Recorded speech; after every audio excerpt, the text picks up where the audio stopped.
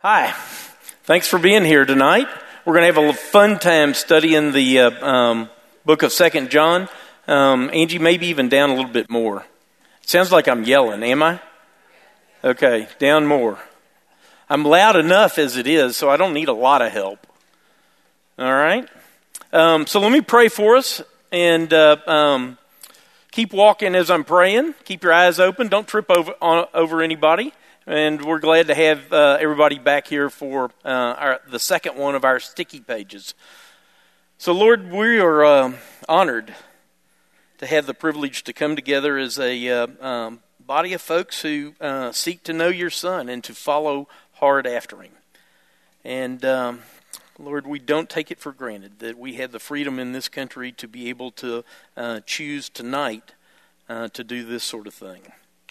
And so thanks for each one of the folks in here, Father, and for their dedicating this time to learning more about you, more about your Son, to learn about truth, to learn about love, and to learn about obedience. So thanks for this time. May your Spirit, Father, illumine the truths of your word, that we might hide them in our hearts, that we might not sin against you, and that we might walk in a way that brings you honor and glory. So thanks for this opportunity. In Christ's name, amen. All right, so tonight, 2 John. Remember, we call this sticky pages because, we probably don't hang out a whole lot in 2 John. Okay? Anybody doing devotional reading in 2 John this week? Yeah, me neither. Well, I saw a hand over here. Did you? Way to go. Do you remember anything you read? Just what?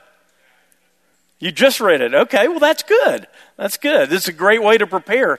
I loved opening my Bible and seeing that what I had to read for 2 John was half of a page. I went, okay, I can do that. All right, how are we coming on memorizing? Anybody taking up my challenge to memorize one of the 4 books? All right, we're working on it. That's good. One here, one over here. Okay, so now the truth time is going to be the last night. And so I think what we'll have to do is ask you to show up a little bit early, and then you'll get to say it to just whoever's sitting here so we don't take up all the time with 15 people up here repeating one of these books. But it'll be a fun opportunity to see that, hey, we can memorize an entire book of Scripture. Okay? All right, so let's start tonight by reviewing Philemon. Okay? And so what was the big idea of the book of Philemon? Forgiveness. That was a huge theme. Okay? T-shirt for you. And when I say T-shirts, just come up here afterwards. I've got 2 refilled boxes of T-shirts, so come on up. All right? What else? Yes, sir. Grace. Certainly grace was right there in the heart of Paul's salutation. Yes, sir? Humility. The Apostle Paul definitely demonstrated humility as he dealt, not as an apostle, but he called himself an old man and a prisoner. And he was appealing to Philemon on the basis of friendship rather than authority. Okay, what else? Yes, ma'am. Angela, I called on you.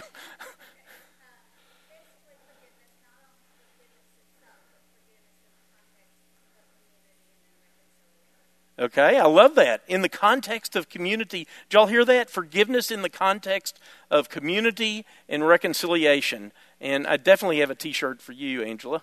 That's huge. Paul wrote in the context of community. He addressed the letter in the context of community to Philemon. And there was just community throughout the book. And the goal here was reconciliation. But we're not saying what I think is the biggest key idea of the book. Yes, ma'am. Conflict resolution is part of it. Okay, that's very good. Will? That is certainly huge. And Paul did that. He did it well. I'm still not hearing the one word I want to hear. Way in the back. Redemption and reconciliation. Okay, yes, definitely. Y'all got it, and that's the good news. Yes, ma'am.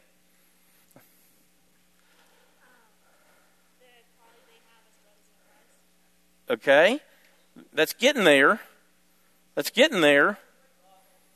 She said the equality that they have as brothers in Christ. Yes, ma'am. There we go. That's the word I'm looking for. Transformation. Right off my notes. All right. Well, for being astute to look at your notes, I've got a great little commentary on Titus and Philemon for you. So, Philemon is all about transformation, and we see the key players in there being transformed. Okay? We see Onesimus transformed from bondservant to beloved brother. And we see Philemon being called to be transformed, to go from being master to being a brother in Christ to his former servant. And we also see the Apostle Paul being transformed. How do we see him being transformed?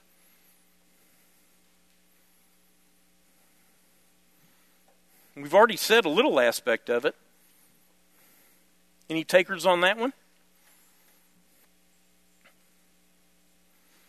Well, think about, okay, a couple in the back.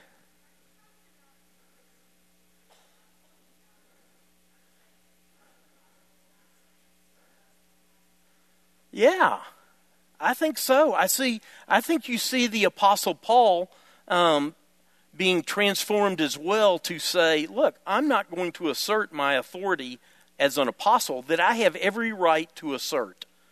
But I am going to appeal to you as simply a fellow believer in Christ, as your brother, as your fellow worker in the gospel, as your, what else did he say? He said, as your partner. And so we see the Apostle Paul voluntarily laying aside his authority as an apostle to say, look, pal, I am simply calling on you as your brother in Christ to do the right thing here. And so this book is all about transformation. All right, a couple other questions on it. So where was Paul when he wrote Philemon? In a Roman prison, right. Okay, and so can somebody name the other prison epistles? Yes, sir? That's one. Oh, all right, we'll just do one at a time. That's good. Ephesians and Colossians, yeah. And it's interesting to read those. You see a lot of the same ideas being sounded throughout each of them. And particularly you see a bunch of overlap between Philemon and Colossians. The same guys get mentioned in there. So who was with Paul in Rome? You remember those names? Did you have one, Angela?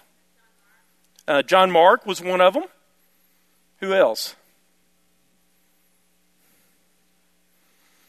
Remember, most of them were listed at the end. Archippus, I heard. Luke was there. I also heard Demas over here. Yeah. Did we miss any?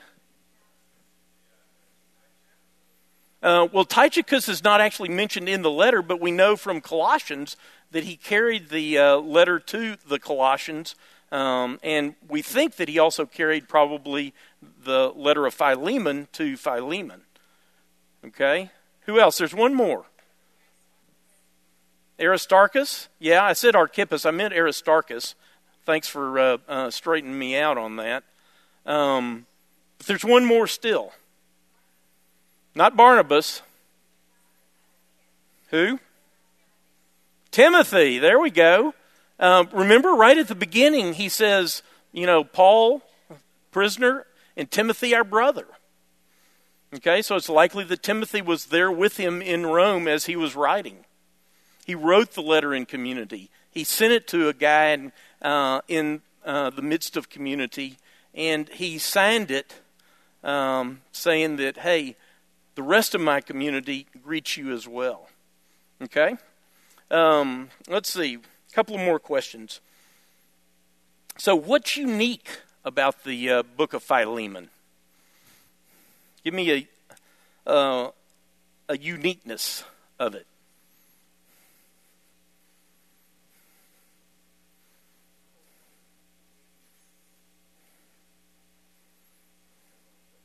Yes, ma'am? He wrote it in his own hand. Yeah. And that had actually legal ramifications when he said, charge that to my account. Okay? Because he was signing his name on the dotted line to be essentially a guarantor for Philemon. Said, hey, don't worry about, I'm sorry, not for Philemon, but for Onesimus. He was saying, don't worry about looking to Onesimus to pay this. I'll pay it. And I'm writing this with my own hand so you know that I'm obligating myself. What else? Yes, sir.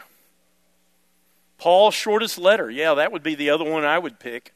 So it's a great little book. And we have another great little book tonight. You know, I've used the idea that these are postcards in comparison with some of the New Testament books that we have.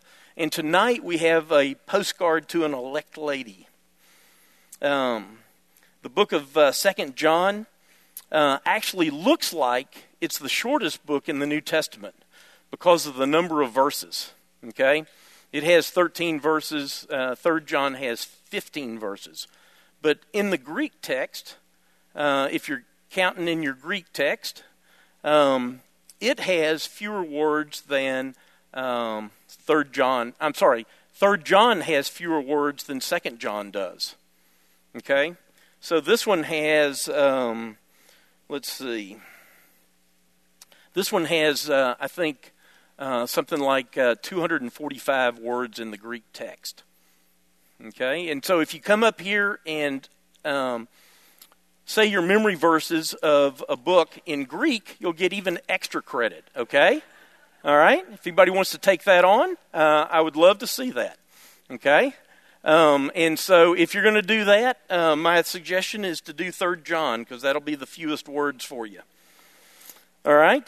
But this great little book captures, really in just a few verses, and really just in 3 words, the essential marks of the Christian life. Okay? And so those of you who have read ahead, give me one of those words. Law? No, I wouldn't pick law. Walk, okay? Walk's a great one, and it's part of it, but it's still not one I would pick. Truth, yeah, that's the first one I'd pick. What's the second one I'd pick? Love, and what's the third one?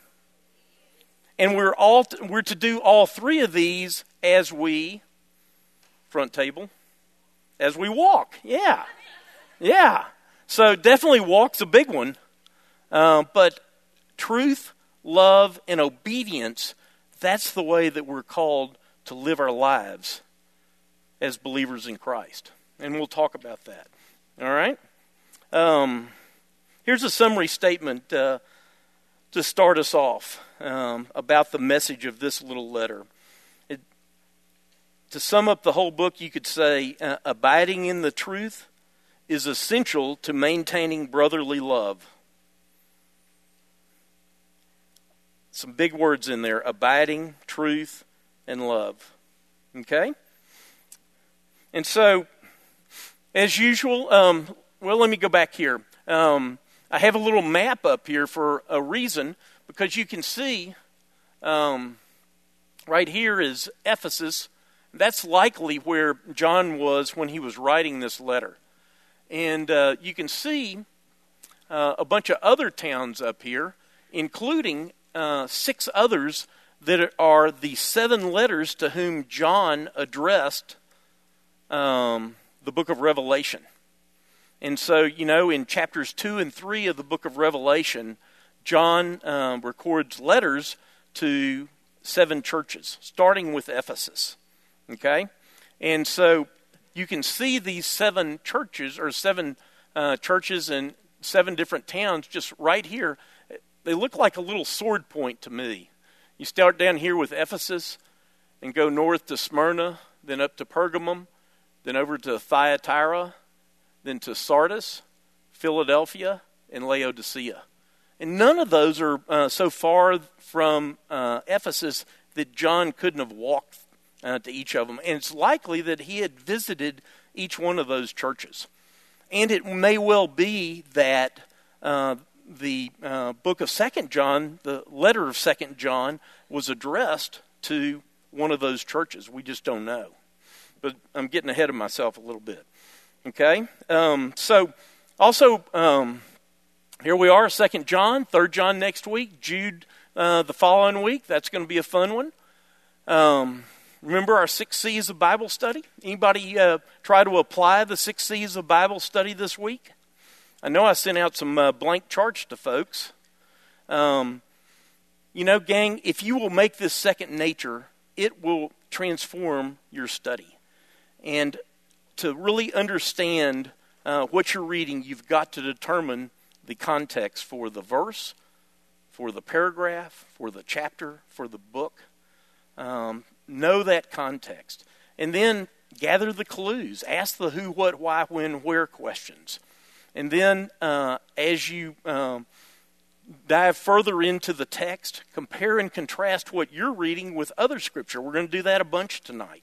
And then finally, next, the fourth step we take is to consult outside sources. So we don't even pick up a commentary or anything like that until we've done the first 3 steps.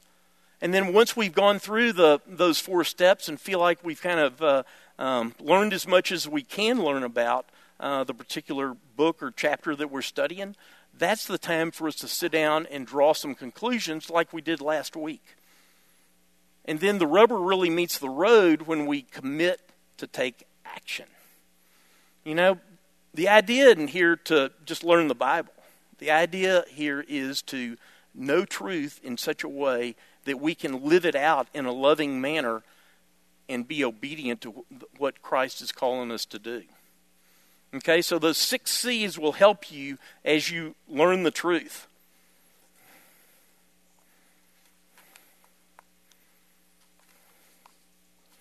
All right, so let's take a read of 2 John. The print's getting bigger and the verses are getting shorter. I like that. And let me just read it right quick.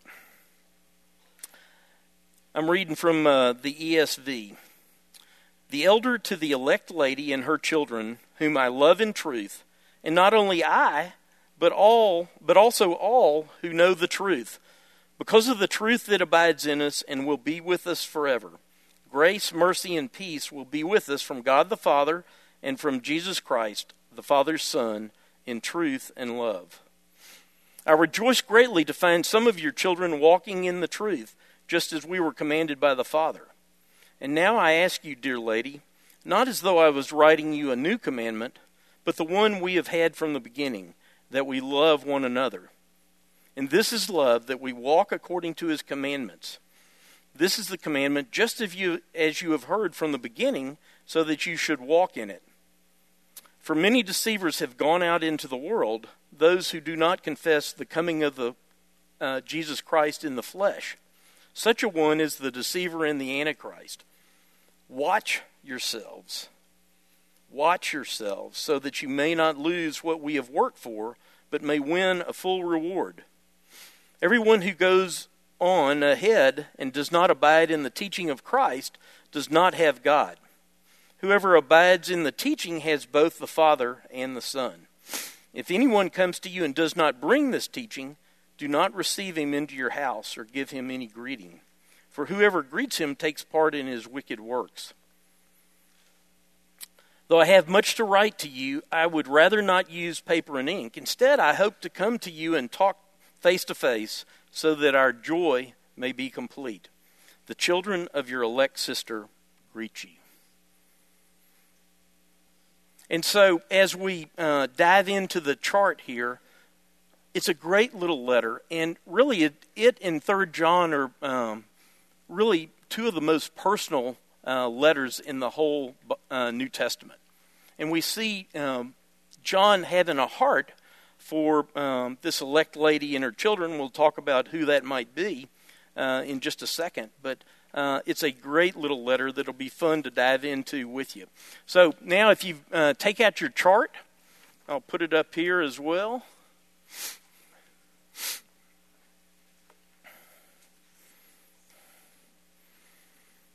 So in determining the context, we want to know who's the author. And so who is the author of the book of 2 John? Well, it doesn't tell us. It says simply the elder. And I think by that it underscores that the recipients would have known exactly who the elder was. We simply just don't know with certainty today, although I would assert that it seems to clearly be written by the Apostle John. Okay? And we'll talk a little bit about that in just a second. I think it was written late in John's ministry in around AD 90. For the purpose, I said, reminder to keep walking in truth and love, exhortation to avoid false teachers. And that's really my outline as well. Walk in truth and love. You could also say in obedience. Watch for deceivers. And the themes we've talked about, truth, love, obedience. Avoid deceivers who teach false doctrine. Same thing with the key idea. I picked verse 6 for the key verse. And this is love, that we walk according to his commandments. This is the commandment just as you have heard from the beginning, so that you should walk in it. Key verses really kind of underscore the theme of the book. Christ and God are mentioned a bunch. Truth, love, commanded or commandments 4 times, abide 3 times, teaching 3 times. If you flip over to the back, there's my count of words.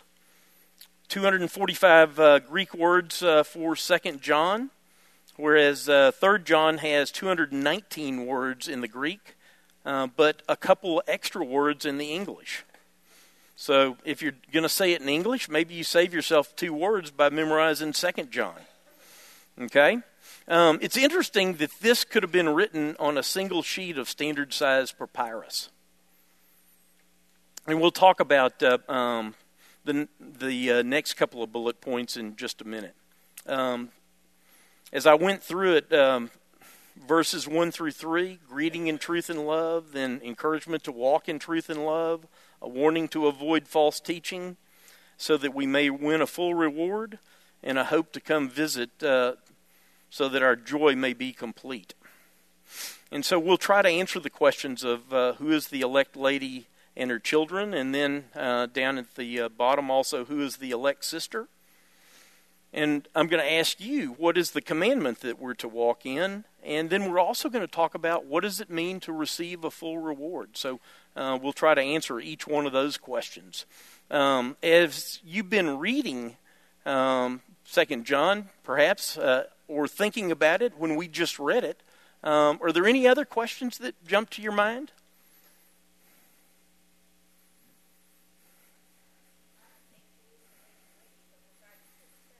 Okay, we're going to answer that question. Okay? Who is the leading lady? Okay? Well, let's just go on to that then. I like a room that doesn't ask questions yet, but I want you to ask them when we do some table discussion time. And so let's take a look at our cast of characters again. I don't know if this helps you, but it helps me to know, okay, so who are the players in this book? Okay? And it's interesting here that we don't see really any names being named in this book like we did in Philemon, and like we're going to again in 3 John. We're going to see names being named. Okay? But here, we kind of have designations. And so we've got the elder in verse 1, and the elect lady in verse 1, who's also called dear lady in verse 5. And we've got her children mentioned in verse 1 as well. And then we have the many deceivers mentioned in verse 7. The many deceivers are also called Antichrist. And they are ones who don't confess that Christ came in the flesh. And they are also ones whose works are characterized as wicked works. And then finally, the children of your elect sister are mentioned in verse 13. And, actually that's an interesting thing, because one of the commentators made the point that if this had been a person rather than the description of what I think is a church, then it wouldn't have been the children greeting this lady. It would have been the sister herself who would have sent her greetings. And so that may be another little evidence of why we think that the elect lady is actually a church. Okay? But before we dive into that big idea, I'm going to keep saying this. And so when you think 2 John from now on, there are going to be three words that immediately pop into your mind: truth, love, and obedience. And then the last half of the book is really talking about how do we apply those things to walk in wisdom. Okay? Notice some contrast as words were compared and whatnot. In verses 1 through 4, truth is in there a number of times. In contrast, we have the lies, the deception of the deceivers. And we have Christ in 3 verses and the Antichrist. I don't think this is the Antichrist that he's mentioned, but anybody who opposes the teaching of Christ is, in essence, the spirit of Antichrist. Okay? We have the church compared with the world. And then we also have the concept of abiding being compared with, in verse 9, with folks who go on ahead, which I think is actually something that John lifted straight out of the teaching of the deceivers. I think that they were telling their folks that, hey, we've got teaching to share with you that goes on ahead of these basic teachings that John and his folks have been teaching you. Okay, and so it was something that they were using was the allure to go on ahead beyond the basic doctrines that John had been sharing with the churches. Okay? And then finally we have the commands of God contrasted with the deceptions of Antichrist, or deceptions of the deceivers. Okay? I don't know if that helps y'all, but it helps me start to get a handle on what's really going on in a particular book. And so in the course of, a one-chapter book, it's pretty easy to do this. It's harder to do it in a big book that has 5 chapters or 16 chapters in Romans, for example. But it's just as important to really start to see the message that the author is trying to drive home. Okay? All right, so let's talk about this a little bit verse by verse.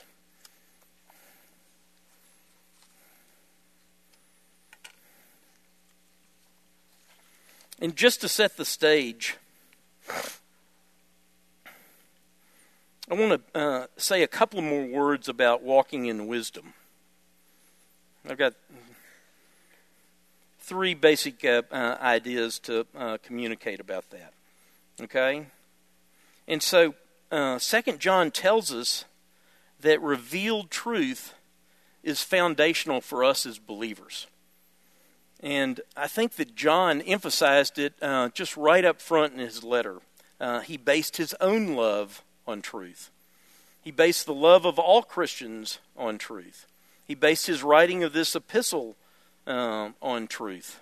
He based the 3 great Christian graces, grace, mercy, and peace, on truth in verse 3. And he also, in verse 4, commends his listeners, his readers, for basing their lives on it. And so, what did he mean by truth? I think he meant the teachings of Christ in verse 9, but it also includes all that Jesus has approved as God's revelation in the Old Testament, and all that he taught in the New Testament, and all that he taught through his apostles in their teaching in the New Testament. And so, gang, it's vitally important that we keep the importance of God's truth in balance. And so, on the one hand, it's the only foundation that will adequately support a proper relationship with God and with other people. But on the other hand, we've got to abide in that truth. And we'll talk more about that. But that's not just intellectual assent. That's actually living on the basis of it, walking in light of God's truth. It's a relationship that we have with the Holy Spirit that says, hey, Holy Spirit, I'm going to let you influence and guide my thinking in the way that not only I relate to God, but also in the way that I relate to other people, to my family, to my neighbors, to my coworkers, to the people that I run into on a daily basis. And so the second point I'd want to make as we start out is John wrote that love for others is the fruit of abiding in the truth. He also regarded love for others as essentially obedience to the will of God. That's verse 6. And so when we obey God, we do what's best for others. Okay? You can read Paul in Philippians 2 about that. And that's what it really means to love others. When we abide in the truth, then we'll love. And the third point I'd make is that John warns against separating love from truth. And so in his day, some people were rejecting the truth, but they were still trying to hold on to love. Does that sound familiar? They claimed to have progressed from elementary truth to advanced truth, but really they had abandoned the truth. And so John, as a result, counseled his readers to give the false teachers no encouragement. But he didn't counsel to withhold love from them. And that's a fine distinction that we need to grasp. You know, Matthew 18 is something we talk about a lot around here. The idea of resolving conflict, okay? And the final stage of the conflict resolution process outlined in Matthew 18 says that if they still won't listen, that you treat them like an unbeliever. Okay, and so what does that mean? That you go, shoot them? No, what it means is that you treat them in love. That you're willing to share the gospel with them. Okay? It means that you may need to separate from them so that you're not influenced by whatever is the issue. But we are still called, even in the process of discipline, to deal with each other in love. And especially with unbelievers. What do we do with unbelievers? Well, we want to give an account for the hope that's within us. Okay? And so when John says this about the deceivers, he says, don't invite them into your house. But he's not saying to not be willing to extend love to them in accordance with truth. Because, as we extend love to each other, it gives us an opportunity to speak the truth. And we'll talk, I'm sure, a number of times about Ephesians 4:15 tonight. Because we're called on to speak the truth in love. And if you compromise either side of that equation, you're going to miss it. But if you keep that in balance of speaking the truth in love, then you're going to be doing what John is calling these folks to be doing. Okay? And so, in our day, right now, our society is making the same appeal to abandoned, inconvenient truths of the Word of God. And to just focus on love, to just focus on getting along. But we need to be aware of appeals to follow teaching that deviates from Scripture. And it's one of the great lessons we can learn from this little letter about how we can relate to folks in a loving way, but still speaking the truth to them. All right, so let's dive in. The elder. So, the way John calls himself this, again, I think underscores that they knew exactly who the elder was, the recipients of this letter. But, it's also in keeping with what else? What other book of the New Testament do we know where we really don't know who the author is, but he kind of alludes to himself in a certain way? Hebrews. Well, not only do we not know the author of Hebrews then, we don't know it today. There are all sorts of speculations about who the author of Hebrews is. But for one of the book I'm talking about, we actually have an idea who the author is. He describes himself, I'm going to give it away here, but he describes himself as, yes, sir? John, yeah. And how does John describe himself in the Gospel of John? Yeah, as the one whom Jesus loved. And so his reticence here may just fit right in with his reticence in the Gospel of John to identify himself. And we'll see next week that he describes himself in exactly the same way in 3 John as the elder. But I would suggest to you that the similarity of style and vocabulary, the way the books are structured, the mood and whatnot, between 2nd and 3rd John certainly makes it clear that they were written by the same author. And I think that both 2nd and 3rd John also bear strong resemblance to 1st John and also to the Gospel of John. We see the same ideas.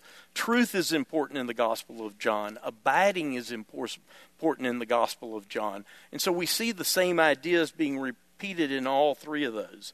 And so it causes scholars to conclude that both the internal evidence and the external evidence lends support to the traditional view that all three of his letters and also the Gospel of John were written by the Apostle John. Now, the elect lady. Okay, so there are really two schools of thought on the elect lady, who she is. Any volunteers on one of the two schools of thought?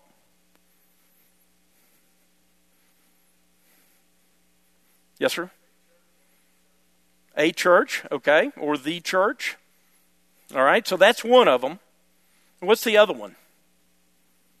If it's not a church, it's a person, yeah, an individual, okay? And scholars have even theorized that, maybe her name was Electa, okay? Or maybe her name was, the Greek word for lady is Kyria. Maybe her name was Kyria, because that is the same word for the Aramaic word for Martha, okay? Most scholars say probably not. The shift in pronouns where they go to a plural pronoun for the body of the letter underscores that this is likely something that John was writing to a specific church, okay? And so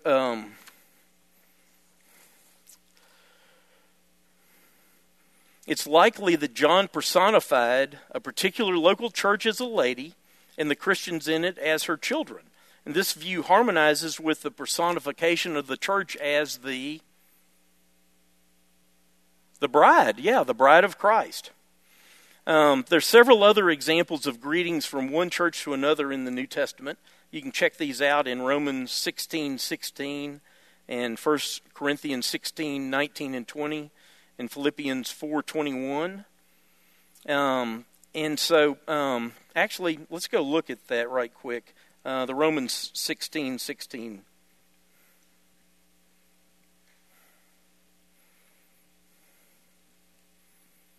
No, that's not the one I was looking for. Never mind. Let's go to 1 Peter. See, I should never do this on the fly. Okay, actually, I've gotten lucky. 1 Peter 5:13. Okay, this is the very closing of Peter's first letter. And chapter 5, verse 13 says, "She who is at Babylon, who is likewise chosen, sends you greetings. I think that's another reference. In Babylon there, I think Peter's likely referring to the church at Rome, which was the Babylon of its day. It was the dominant world power, and it was probably, like Babylon, also the center of immorality. Okay, so, there are other examples of the writers of Scripture doing this. And let me suggest to you a possible reason why. Here's one scholar said, it may well be that the address is deliberately unidentifiable. The letter was written at a time when persecution was a real possibility. If the letter were to fall into the wrong hands, there might well be trouble. And it may well be that the letter is addressed in such a way that to the insider its destination is quite clear, while to the outsider it would look like simply a personal letter from one friend to another. The address may in fact be a skillful attempt to baffle any hostile person into whose hands the letter might come.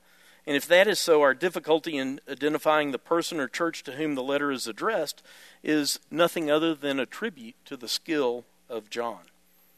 Okay, so, there are persecutions going on.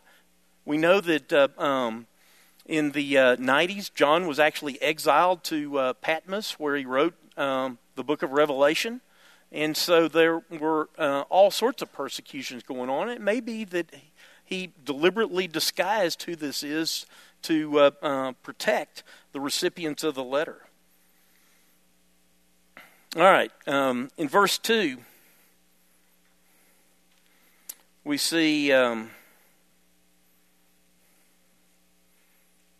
because of the truth that abides in us and will be with us forever. So now if we were going to compare and contrast that with other scriptures, what scriptures come to your mind?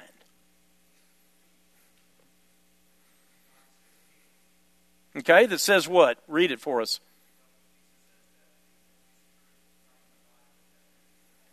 Okay, that's a good one.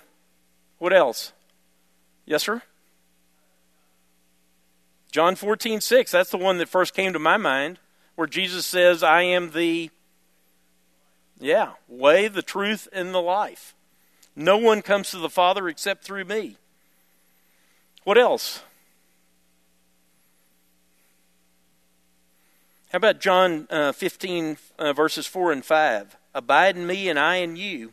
As the branch cannot bear fruit by itself unless it abides in the vine, neither can you unless you abide in me. I am the vine, you are the branches. Whoever abides in me and I in him, he it is that bears much fruit, for apart from me you can do nothing. Or Galatians 2:20, I've been crucified with Christ. It's no longer I who live, but Christ who lives in me. And the life I now live in the flesh, I live by faith in the Son of God who loved me and gave himself for me. And then finally, Christ being with us always. How about the end of the Great Commission, where in verse 20 he says, and behold, I am with you always to the end of the age. And so I find that very helpful to understand what John's trying to say here, to look particularly at what John said in other places. And so the Gospel of John and certainly 1 John are fertile sources for being able to compare and contrast Scripture to unfold the Scripture here. I love verse 3. John's salutation here differs from Paul's usual greetings in a number of respects. Did you notice that? First, it's not a prayer or a wish, but rather it's a confident affirmation. John is assuring the recipients that grace, mercy, and peace will be with them, will be with us from God the Father and from Jesus Christ, the Father's Son, in truth and in love. And I love that he adds there to that phrase, in truth and love, because the source of both of those things are ultimately from God. And then finally, he adds the designation of Christ as the Father's Son. And, in doing that, what's that an echo of?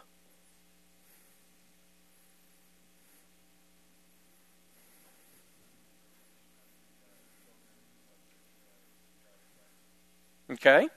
Think about John's other writings. Where do you see Jesus being depicted as the Son of God? Well, in the Gospel of John. Okay? As you think through the Gospels, I find it helpful to think about the way that each one of the Gospels depicts the person of Christ. Okay? And so the Gospel of John depicts him as the Son of God.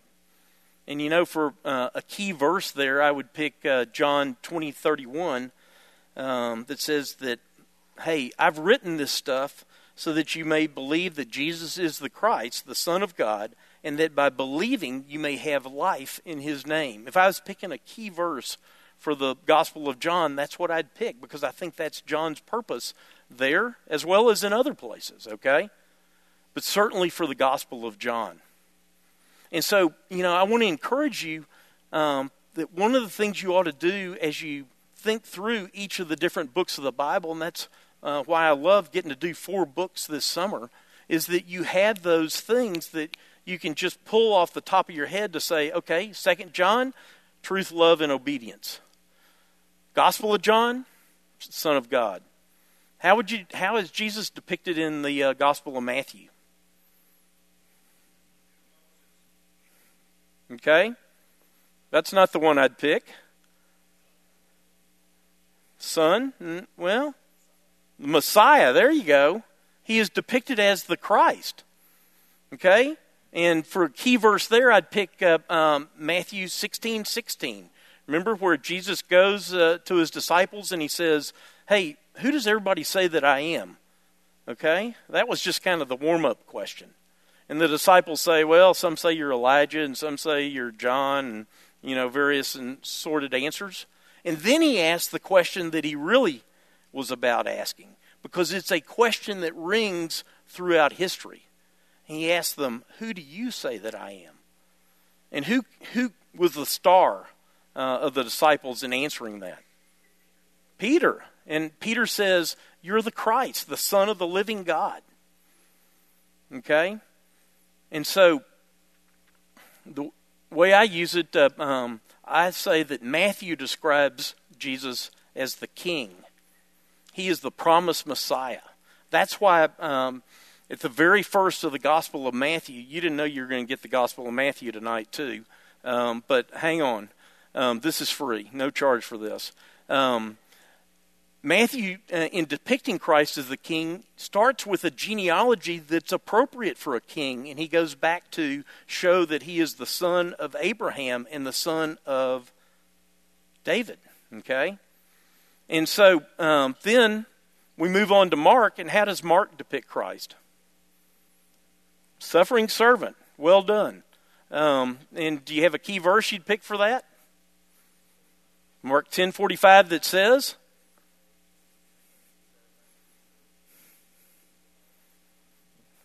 give that man a T-shirt. Way to go. All right, buddy. Well, just come pick one up afterwards, all right? Mark 10:45 is exactly the verse I would pick. Christ is depicted in the Gospel of Mark as the suffering servant. And Mark 10:45 again says that for the Son of Man did not come to be served, but to serve and to give his life a ransom for many. Okay, and so how does Luke describe Christ? What's the key idea of the Gospel of Luke? First, who is Luke? He's a doctor. Yeah, we read about him last week. Okay, he's described as the beloved physician in one of the letters. Okay, but he's also a Gentile. He is thought to be the only Gentile author of Scripture. And so it's not surprising that his focus is on, what are the Gentiles to a first century Jew?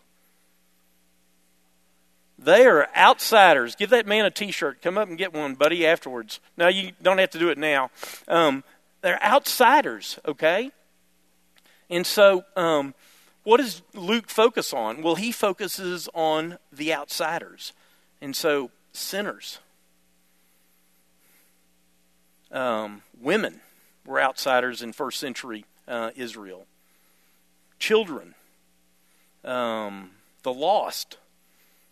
And that leads me to my key verse for the Gospel of Luke. Luke, anybody want to go for a T-shirt on the key verse? Luke 19:10. For the Son of Man came to seek and to save the lost.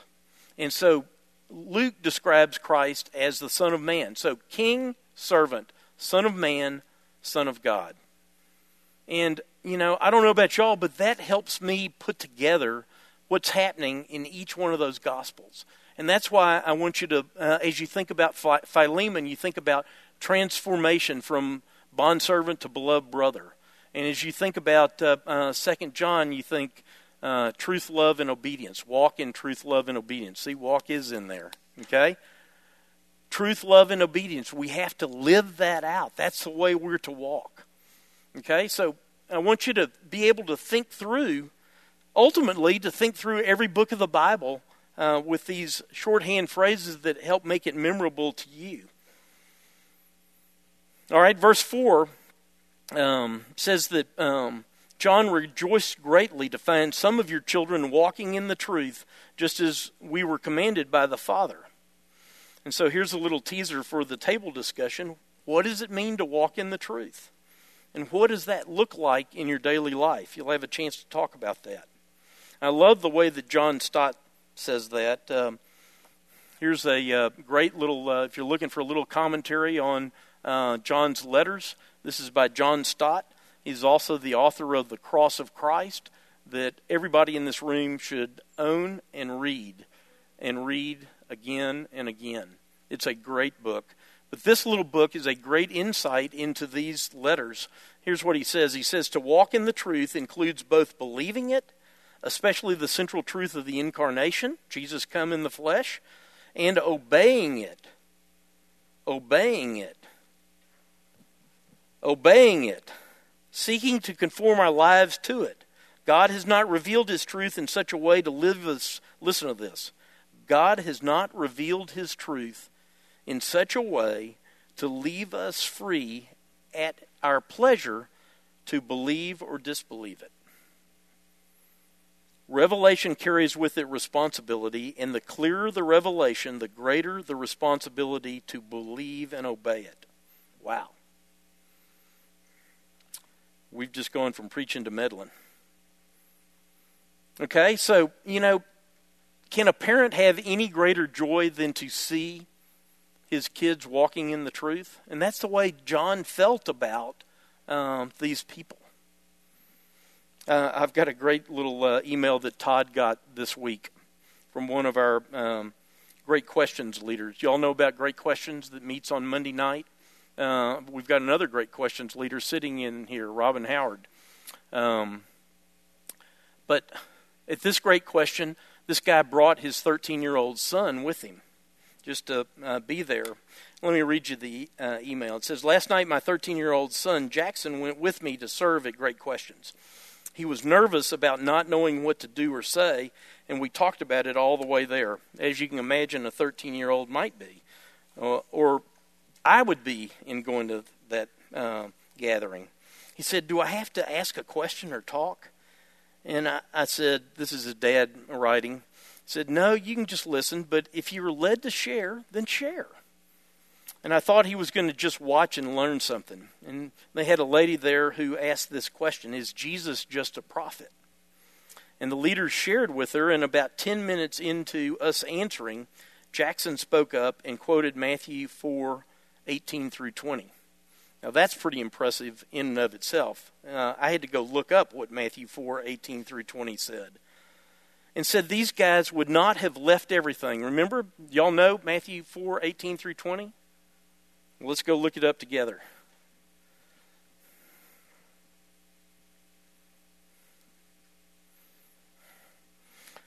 While walking by the Sea of Galilee, he saw two brothers, Simon, who is called Peter, and Andrew, his brother, casting a net into the sea, for they were fishermen. And he said to them, follow me, and I will make you fishers of men. And here's an important word. Immediately they left their nets and followed him. And Jackson said that these guys would not have left everything if they didn't see something different in Jesus than just a prophet. Now, there you go, out of the mouth of a 13-year-old. That's impressive. And his dad goes on and says, I was a proud dad and blessed at that moment. It was a great evening. Jackson got to hear questions from someone trying to understand Jesus, and Jackson got to see the power of Scripture to communicate truth. How about that?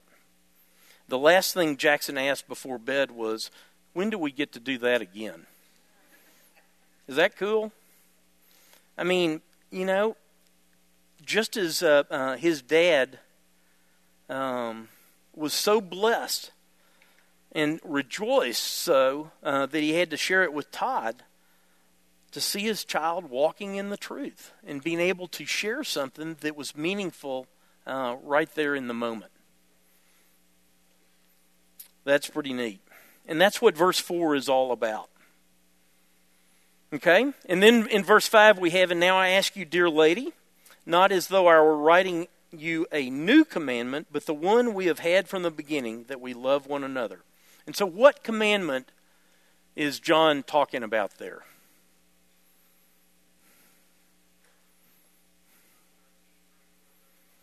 That's exactly right. Which says,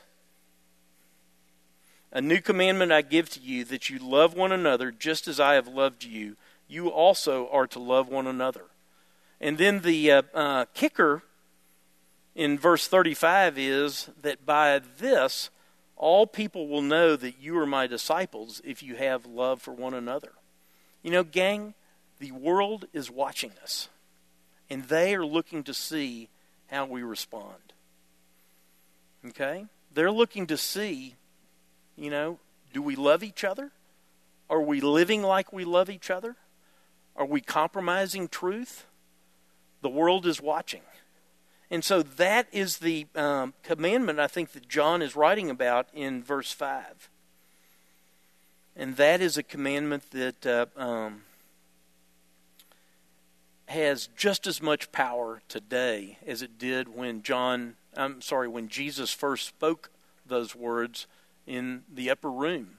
This is, you know, when you think about the Gospel of John, from chapters 13 through 17, think upper room discourse. This is the Last Supper, where Jesus is with his guys for the last good time to sit and have a chance to talk. And he shares with them, hey, I'm giving you a new commandment, that people are going to know that you're following me by the way that you love each other. Okay, verse 6, one of my favorites. This is love, that we walk according to his commandments. This is the commandment, just as you have heard from the beginning, so that you should walk in it. So give me some other verses that were penned by John in either his gospel or 1 John that say the same sort of thing. Let's compare and contrast scriptures here. Anything come to your mind right quick? I see someone pointing. Thank you. Say it again. 1 John 1, 7 and 8. 4, 7 and 8. Okay?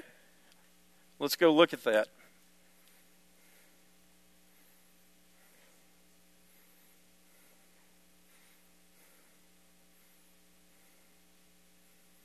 First John 4, 7 and 8. Beloved, let us love one another, for love is from God, and whoever loves has been born of God and knows God. Anyone who does not love does not know God, because God is love. In this, the love of God was made manifest among us, that God sent his only Son into the world so that we might live through him. Man, I love those verses. That's great. T-shirt for you. Way to go. Other ones? Okay, John 14:21. Read it for me.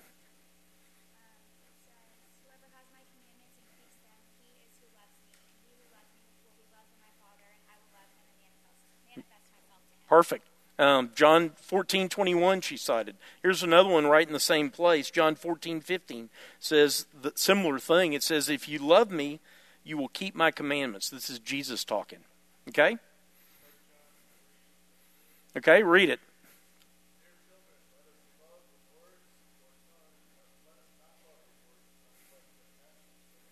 There you go. And I love that because, love is not words. Love is actions. Love is an action verb. Okay? I can say all day long that I love my sweet bride who's sitting right there. Glad to have you here tonight, sweetie. But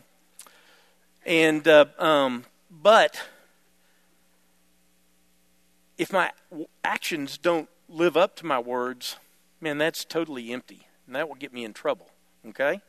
I've got to live out what I'm saying. I got to walk my talk. Walking is important. Way to go. Tables or T-shirts for all of y'all. Okay, I heard something else over here. 16, did I hear? Yeah, I said 1 John 4:16 through 18. Okay, read those for us. Loudly. And so we know and rely on the love God has for us. God is love.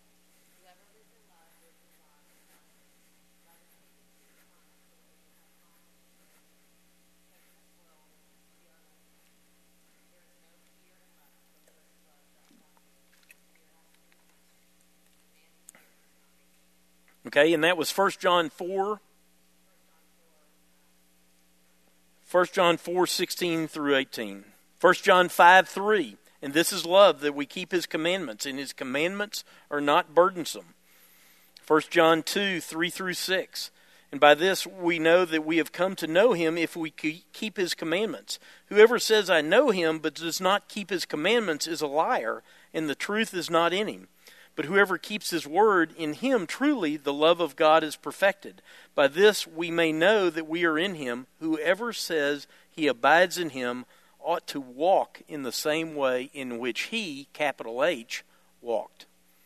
That was 1 John 2:3 through 5. I'm sorry, 3 through 6. So we could keep going. And, I love how just reading other passages written by John in the Gospels. Go check out John 14 through 16, or in 1 John. You see these same ideas repeated over and over. It's like in 2 John, John's giving you a little snapshot of things that he has written before. Okay, and so let's move to kind of the bad news here. Let's move to the deceiver's side of the ledger. For many deceivers have gone out into the world, those who do not confess the coming of Jesus in the flesh.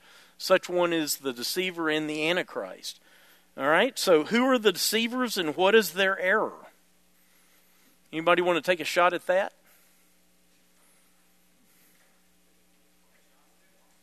Okay, Gnostics is, this is probably an early form of Gnosticism that really came to the forefront and became an even greater challenge in the 2nd century, but this is probably an early form of it. You said something else that I thought was right on. Yeah, they denied that Christ had come in the flesh. Okay, because the Gnostics said, hey, really knowledge that's the deal. And they were promoting the idea of a superior knowledge that was guaranteed to go on ahead, as we'll see in verse 9. Okay? And so they were saying that, hey, leave behind, the flesh and things like that. And so it was something that, they had an issue with Jesus coming in the flesh. And with the fact that God always ties his work to real things, real time in history. Okay? That's one of the great defenses of Christianity, is that, hey, there were people who were watching to verify this. That's why Paul in 1 Corinthians says there were 500 guys that Jesus appeared to. And some of them, or most of them, are still living, so you can go check it out if you doubt it. Okay? So, early form of Gnosticism that claimed salvation by superior knowledge or enlightenment. They didn't confess the coming of Jesus in the flesh. Verse 9, they go on ahead and they don't abide in the teaching of Christ. And in verse 11, they produce wicked works. And it made me think of John 8:44 that says, "You are of your father the devil, and your will is to do your father's desires. He was a murderer from the beginning and does not stand in the truth, because there is no truth in him. When he lies, he speaks out of his own character, for he is a liar and the father of lies." And, gang, false teachers are playing the devil's game. He was a liar, and the false teaching is something that just does not measure up with the truth. And that's one of the reasons that we have to know the truth, because the truth gives us a plumb line to compare what we're hearing from others with what does God say about this? What does Scripture say about this? It is our plumb line to use to compare when we hear other teaching. All right, in verse 8. Somehow I've fallen behind here a little bit, so let's catch up. In verses 8 and 10, John gives out two warnings here. And the first warning is captured by the little Greek word blepo that simply means watch out. Okay? And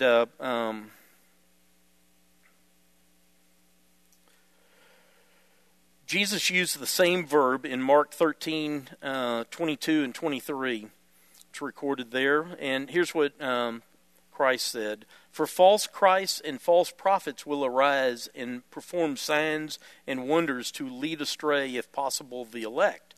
But be on guard" is another translation for it. It's the same word that is in our text. But watch out. I've told you these things beforehand. Okay? And so as we take a look at 2 John 8,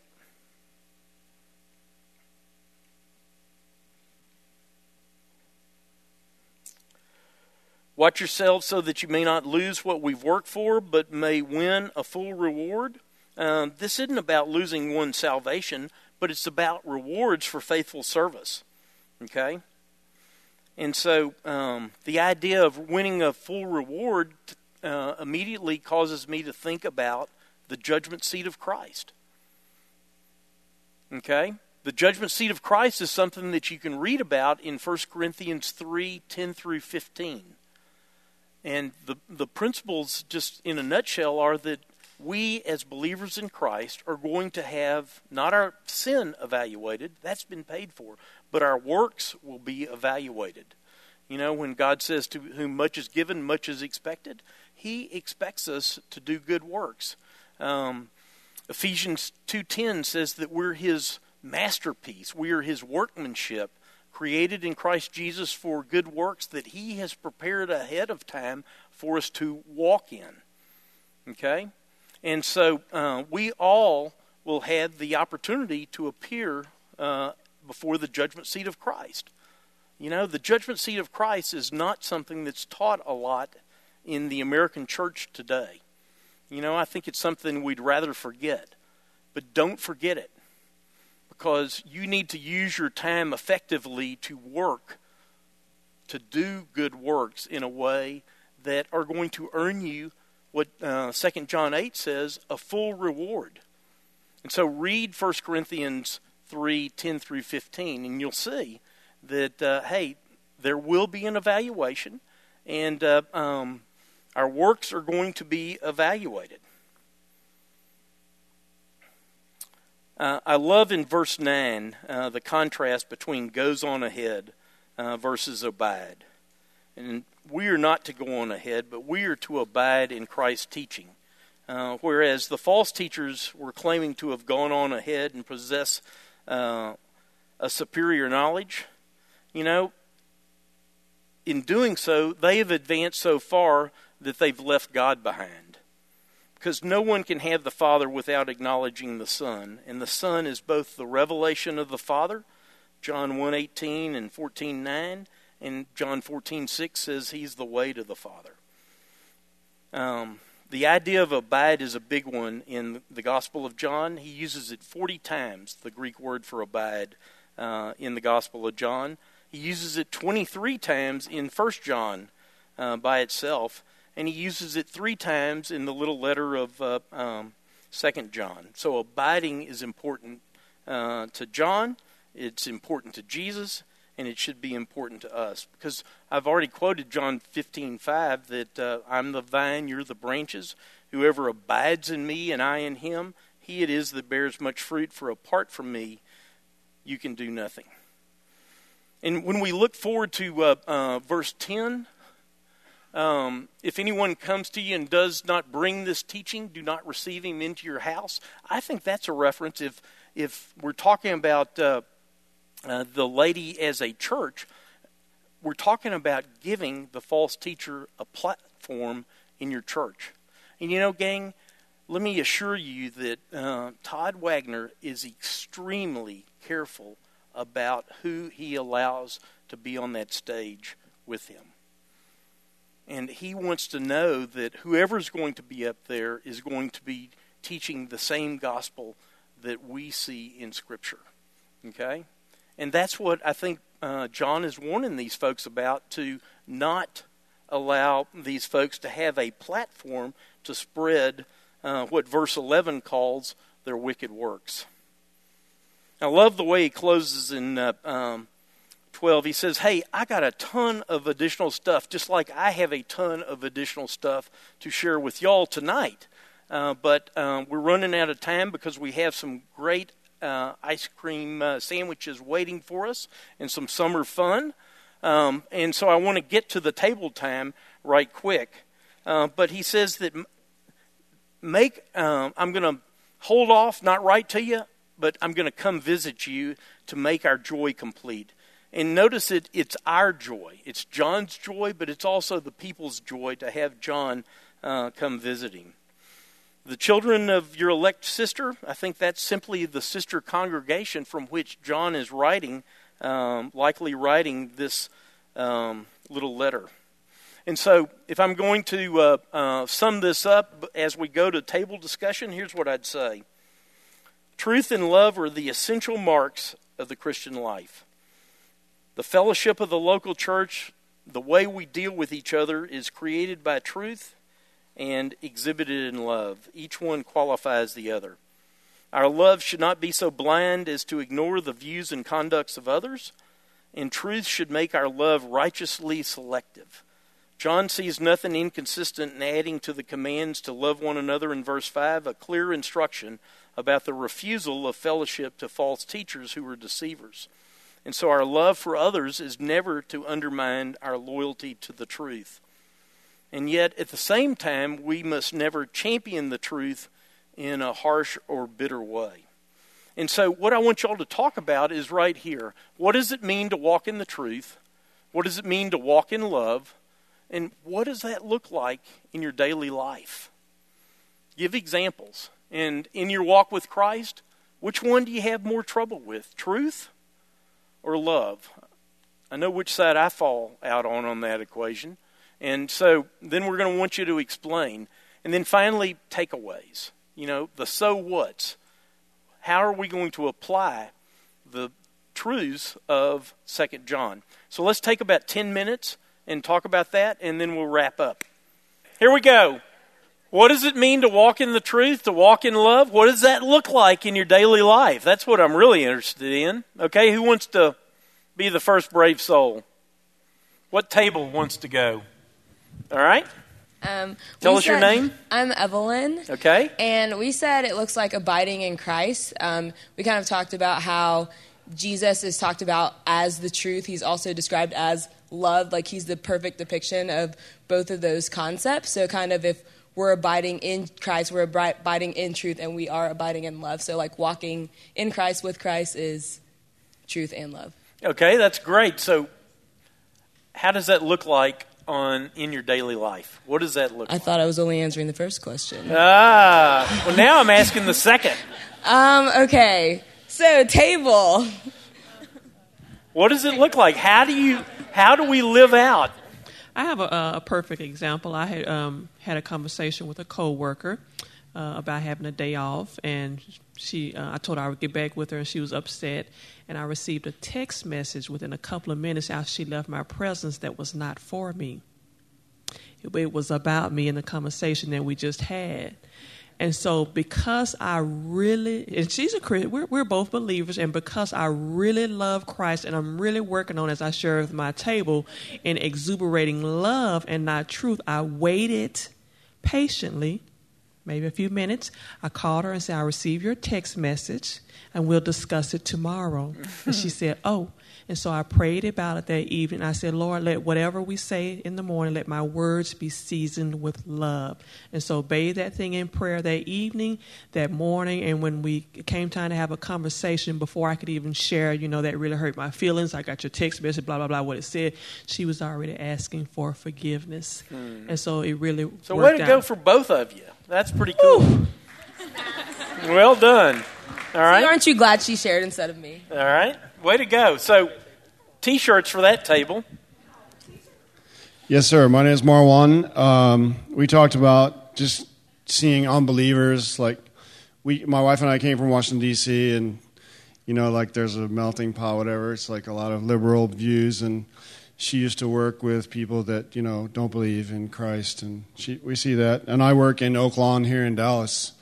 So it's very challenging, and I think about that every day, really, when I go to work, and the people I see and my coworkers. It's very challenging, but I try to, I know some different verses and stuff, so I try to practice that every day when I go to work. Man, that's a key idea right there. You've got to practice it. And particularly when you're going to have hard conversations, you got to do what this table suggested, that you have to bathe it in prayer.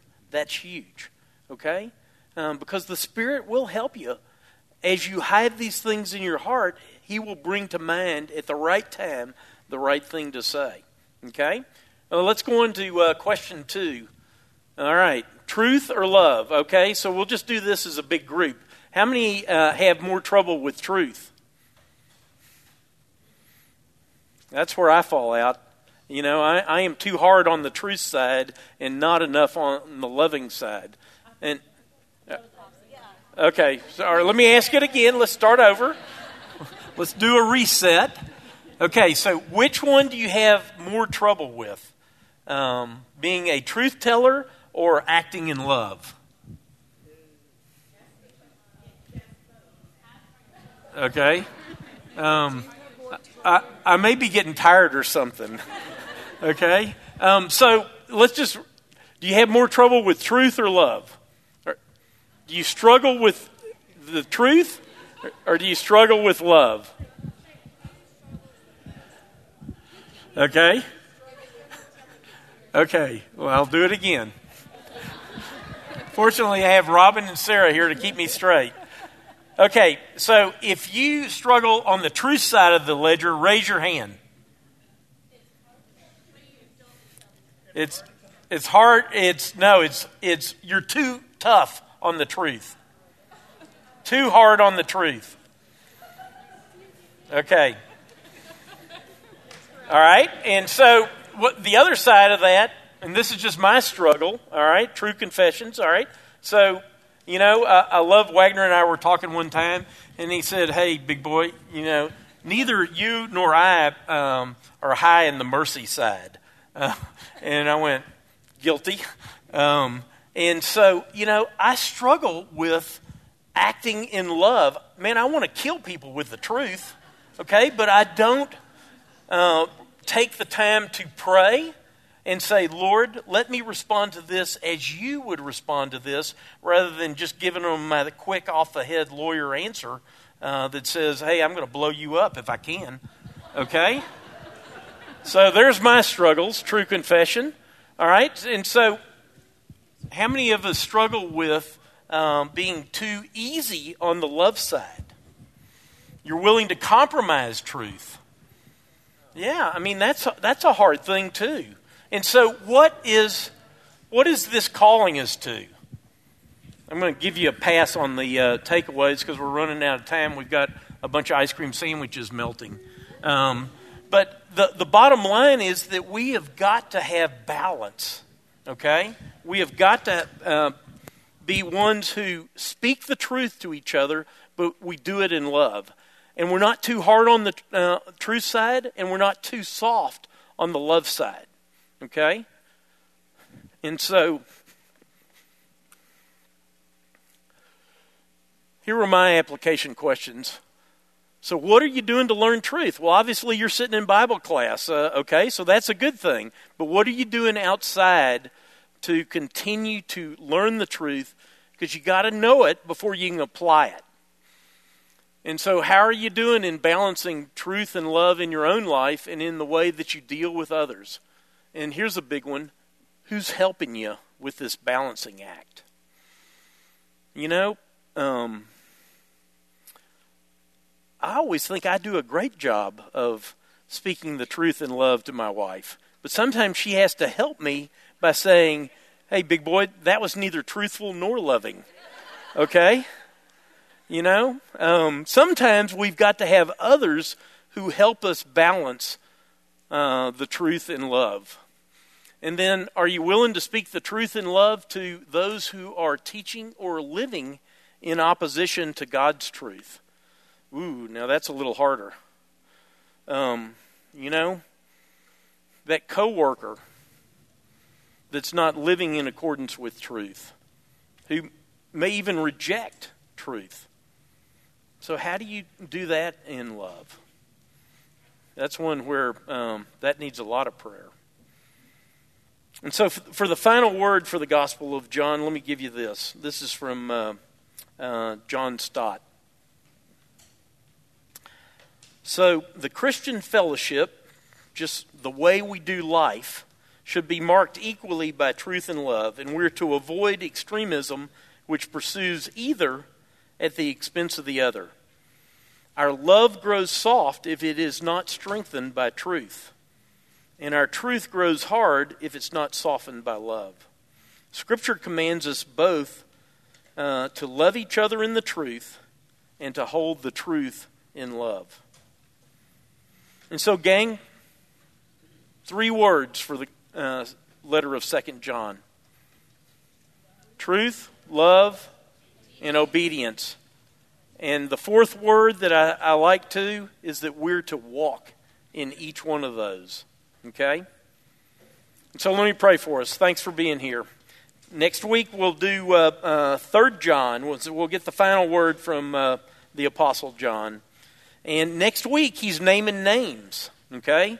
And so there are a couple of guys that he's got good things to say about, and then there's one that the report is not quite so good. So come on back.